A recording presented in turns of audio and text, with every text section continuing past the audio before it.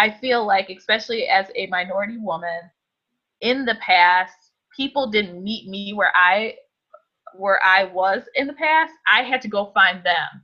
And so a lot of people have gotten discouraged. A lot of people feel like they no longer fit into this arena or this industry. And it's so pertinent that you go meet them where they are and make them feel welcome. That is the whole inclusion part.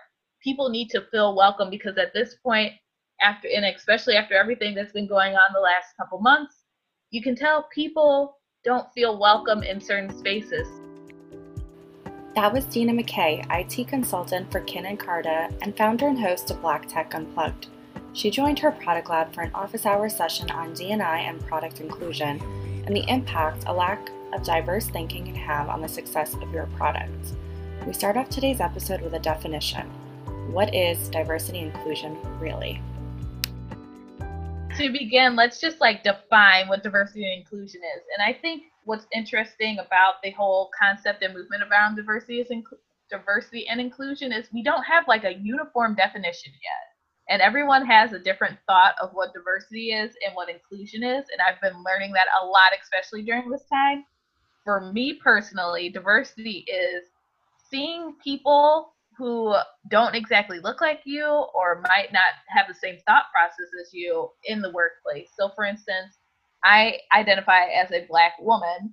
If I see someone who is a white male, to me that's diverse because we are basically opposites of each other.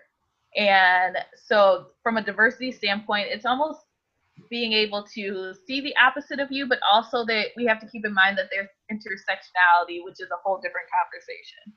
But diversity is just seeing the different individuals, different thought processes, different cultures in the workplace and being able to work in harmony.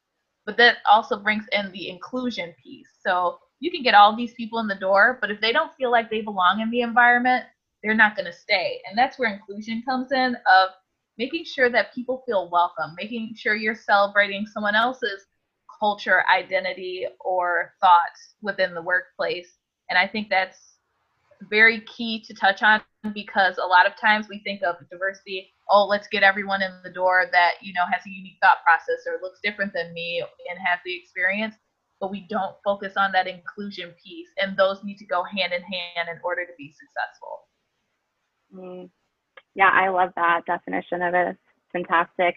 I actually saw a video recently. It's eBay's chief diversity officer, and he does a really fantastic talk specifically focused on inclusion and gets into, well, what are times that you have felt left out in your life as a kid, any moment in life? And he really gets into what not feeling included feels like in the workplace.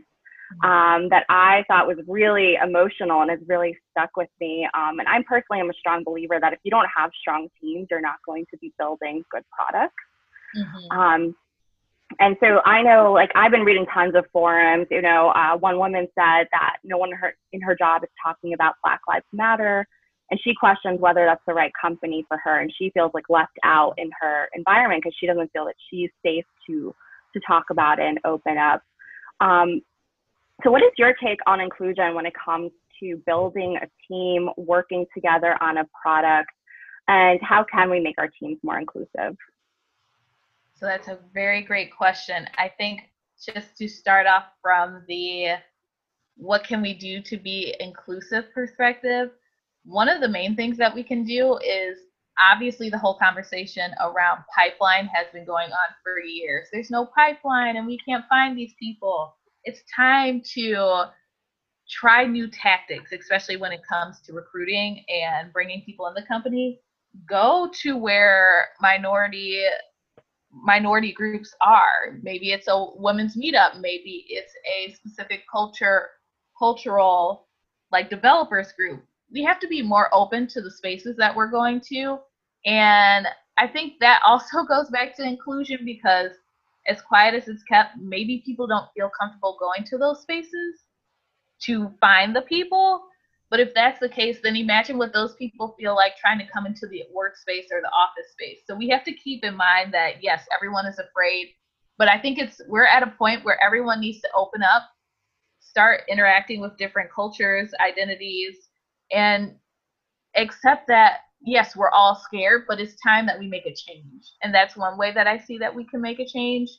I think, too, another way to be more inclusive. So for me, I work with individuals who are based in Buenos Aires. So there's already a cultural difference, time difference.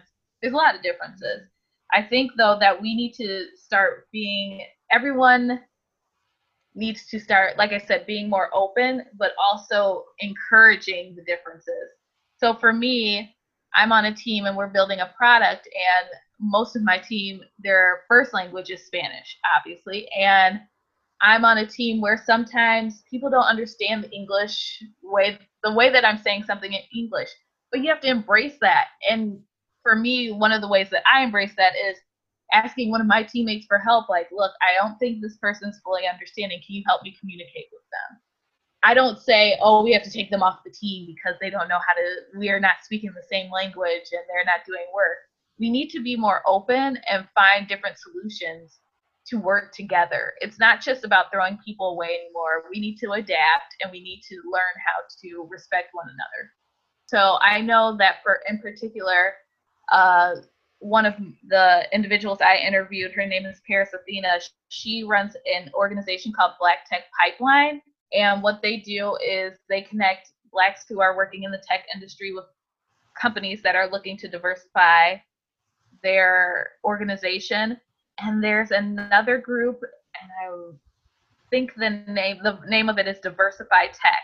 And the woman who is the organizer of that also she allows companies to post on her job board, but also connect people of color, women, just any group that's a minority. She connects them with the individuals who are looking for a job. So there's different ways you could connect into the pipeline. I think there's also there's another group that's based out of Chicago, or it's not based out of Chicago. They have a couple different locations like Chicago and Boston. So if you identify as LGBTQ, you can also go as Out in Tech is what it's called. So if you identify as LGBTQ, they can help you help you through the job process, help connect you with the right people. So there's a ton of organizations out there. And I know, especially during this time, there have been a lot of people making lists of these organizations, and I would be more than happy to send over some of the lists that were created so we can share them within this group and with everyone else.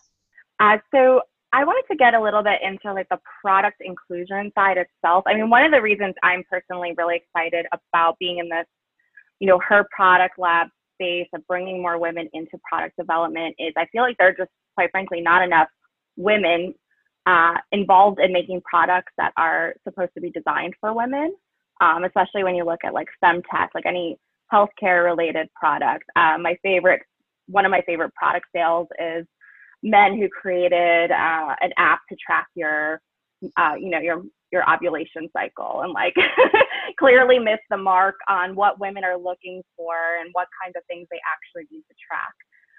And so I think, just to expand on that, that could also be said for why D&I in general is super important in the product development space. And lack of diversity, not even just race and gender, but with disabilities and economic backgrounds and all sorts of lack of diversity. So and I just want to also mention one of the most jarring product sales that I heard of last year was that self-driving cars are more likely to hit people of color because they didn't have enough diverse thinking and who to test who the users are. And so I'd love to just get your take on D&I and its role in product design and development, and how product managers can be better at taking into account all different perspectives so that their products are inclusive and safe for that matter. Yes, of course. So I didn't know about the self-driving cars more likely to hit people of color, which is interesting. I did know of just think of like your very basic example of when you go to the washroom to wash, and you go to wash your hands, everyone's normally just like, throws their hands under and everything's fine. If you're a person of color, you're like a 50-50 chance that the water is actually going to come on, because from a product design perspective, no one thought of that perspective. And it's things like that. You're thinking it's 2020, things have to have improved. No, there's things like that because of the lack of diversity on teams and in groups. These things haven't improved, and it's affecting people, and especially people in minority communities. And so D&I, from a product perspective, is completely important. And one of the examples that I think is so key and recent is, I'm not sure if anyone heard of the story with Twitter, and they were talking about accessibility, and they don't really focus on accessibility and adhering for, you know, people who have any kind of sort of handicap to access their application. And so when asked about it, they basically said, oh, well, that's a volunteer opportunity, so we don't really focus on that, but if you want to, there's people who can volunteer to work on that. It's 2020. Everyone, you can't say that's a volunteer opportunity. It needs to be something that's at the forefront, because at this point, if you want someone to use your product, you have to think of it from every possible angle. Otherwise, you're missing out on a group or a subset of users, and that's not going to end well. And so for diversity as a whole, just, it's so pertinent to make sure that anything that you're working on touches on anything. And that also goes back to the diversity of your team. If you don't have someone that will, if you're creating a product and you miss an aspect and you have someone on your team who has a different way of thinking, they can call that out for you and make you see something in a different light and make you think of the application from a different perspective. And that is so key now. And so I think it's really important. That's why I think it's important to have diverse teams. From a DEI perspective and product, it's important for you to have a diverse mindset and be open to different aspects that need to occur. You're listening to the Her Product Lab podcast. In this office hour sessions, participants asked Deanna questions, including ones about unconscious bias training or lack thereof. So I have 3 points to that. One, no, training is not there yet. I completely agree with take this 30-minute class, or, you know, and you just click through it till you get to the quiz so you can mark it done. But yeah. I do think there are some external classes that are available. There's one company, and I know they were based in North Carolina. I will have to get the name for you, but they do a wonderful job with unconscious bias. And I think if you're going to be serious about figuring out your unconscious bias and getting the right skill set so that you do make unconscious decisions, not being biased, then the thing that you're going to do is you need to take an in-person class. It has to be something that is in person, that is effective. Yeah. I've taken a course. I was doing a mentorship program, and so they had a day of just unconscious bias training. And it was, first off, they showed you how, like, what your biases are, just using the simple method of, so we would line up in a line, and they would say, okay, if you have this in your life, take a step forward. And it'd be something just as simple as use Uber Eats or Grubhub to order food, step forward, because that technically is a privilege.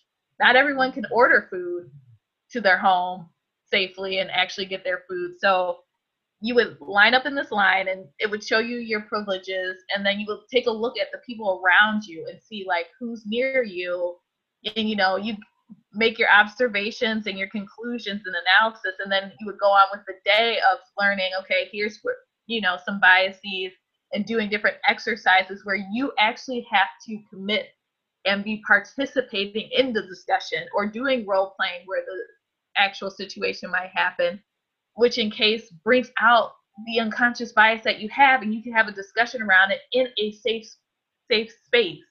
But unfortunately, those classes aren't everywhere, and it has to be something that someone's dedicated to.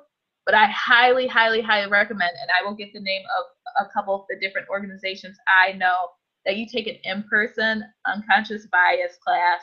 Might be a day long, might be a week long, and get that, because that's the only true way that you're going to, one, be able to identify it, but two, be able to understand how you can maneuver after identifying the unconscious bias.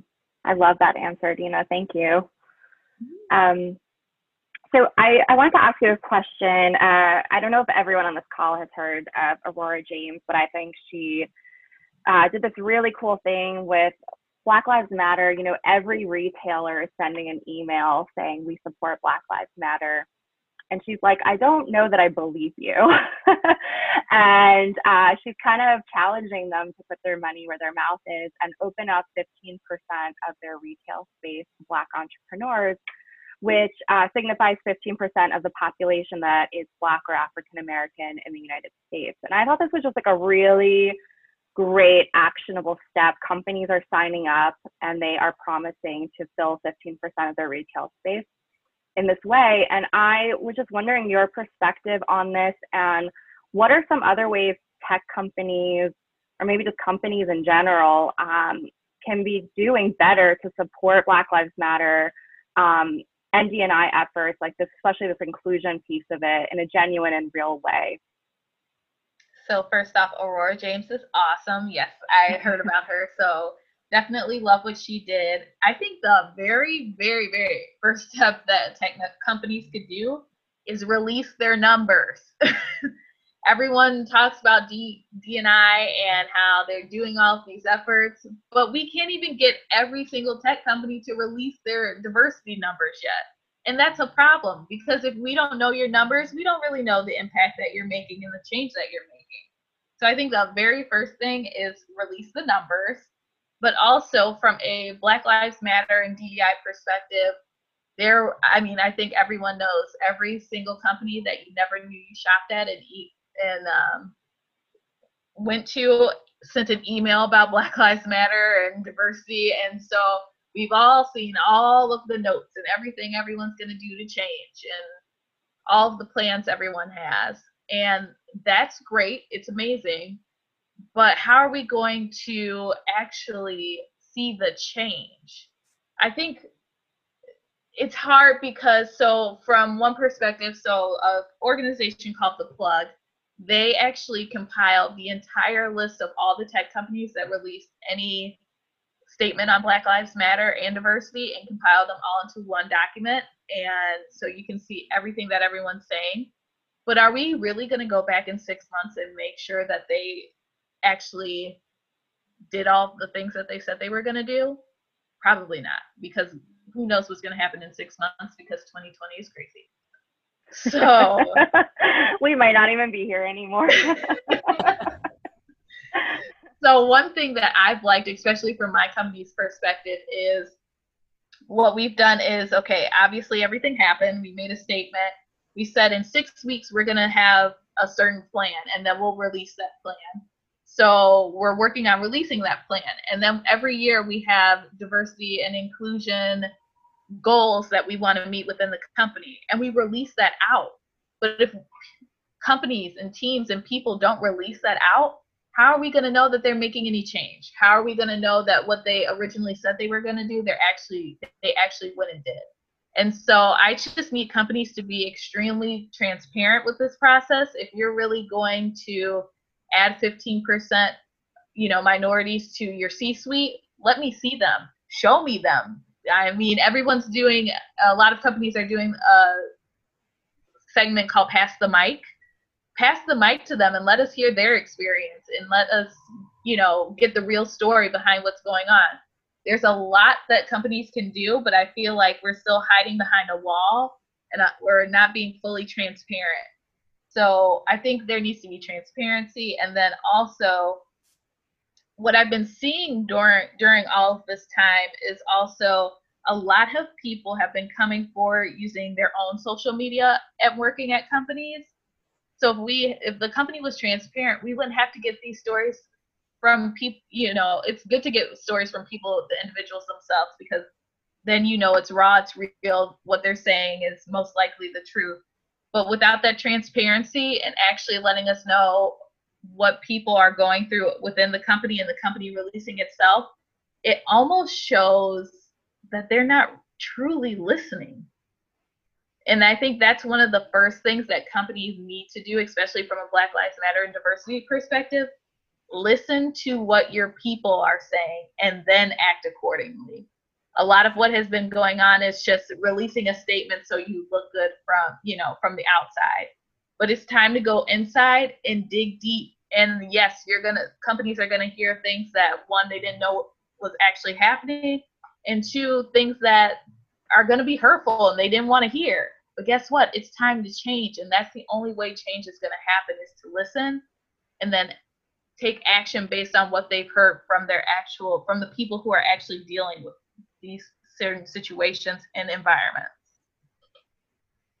Yeah, absolutely. We have just a few minutes left. I don't know if anyone else has a question, but I would really love for you to maybe just give us one or two takeaways that we as product managers, I don't know, except for, I guess, a couple of people on this call are hiring managers, but some of us don't have hiring decisions at our company. Like, what are some things we can be doing to move the needle? From a product perspective, I think one of the things is to call out everything, especially because as a product manager or a product person or even a hiring manager, you are the driving force behind what's going on. So when you're creating a product, you're helping lead people to where they want their product to be. And as a hiring manager, you might even be pushing people to get into the door of the company. You are the voice, so use your voice. And don't be afraid to use your voice.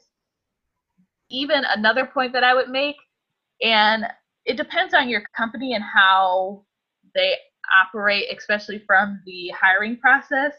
Sometimes people just need advice. Just be open to helping them and giving them advice. I know for some interviews they tell you, here's where you messed up, and maybe if you get to the next round, here's how you would prepare better. It's time for us all to help each other and help each other get to where we need to be. Thank you for listening to the Her Product Lab podcast. For more information about our community and virtual incubator, visit herproductlab.com.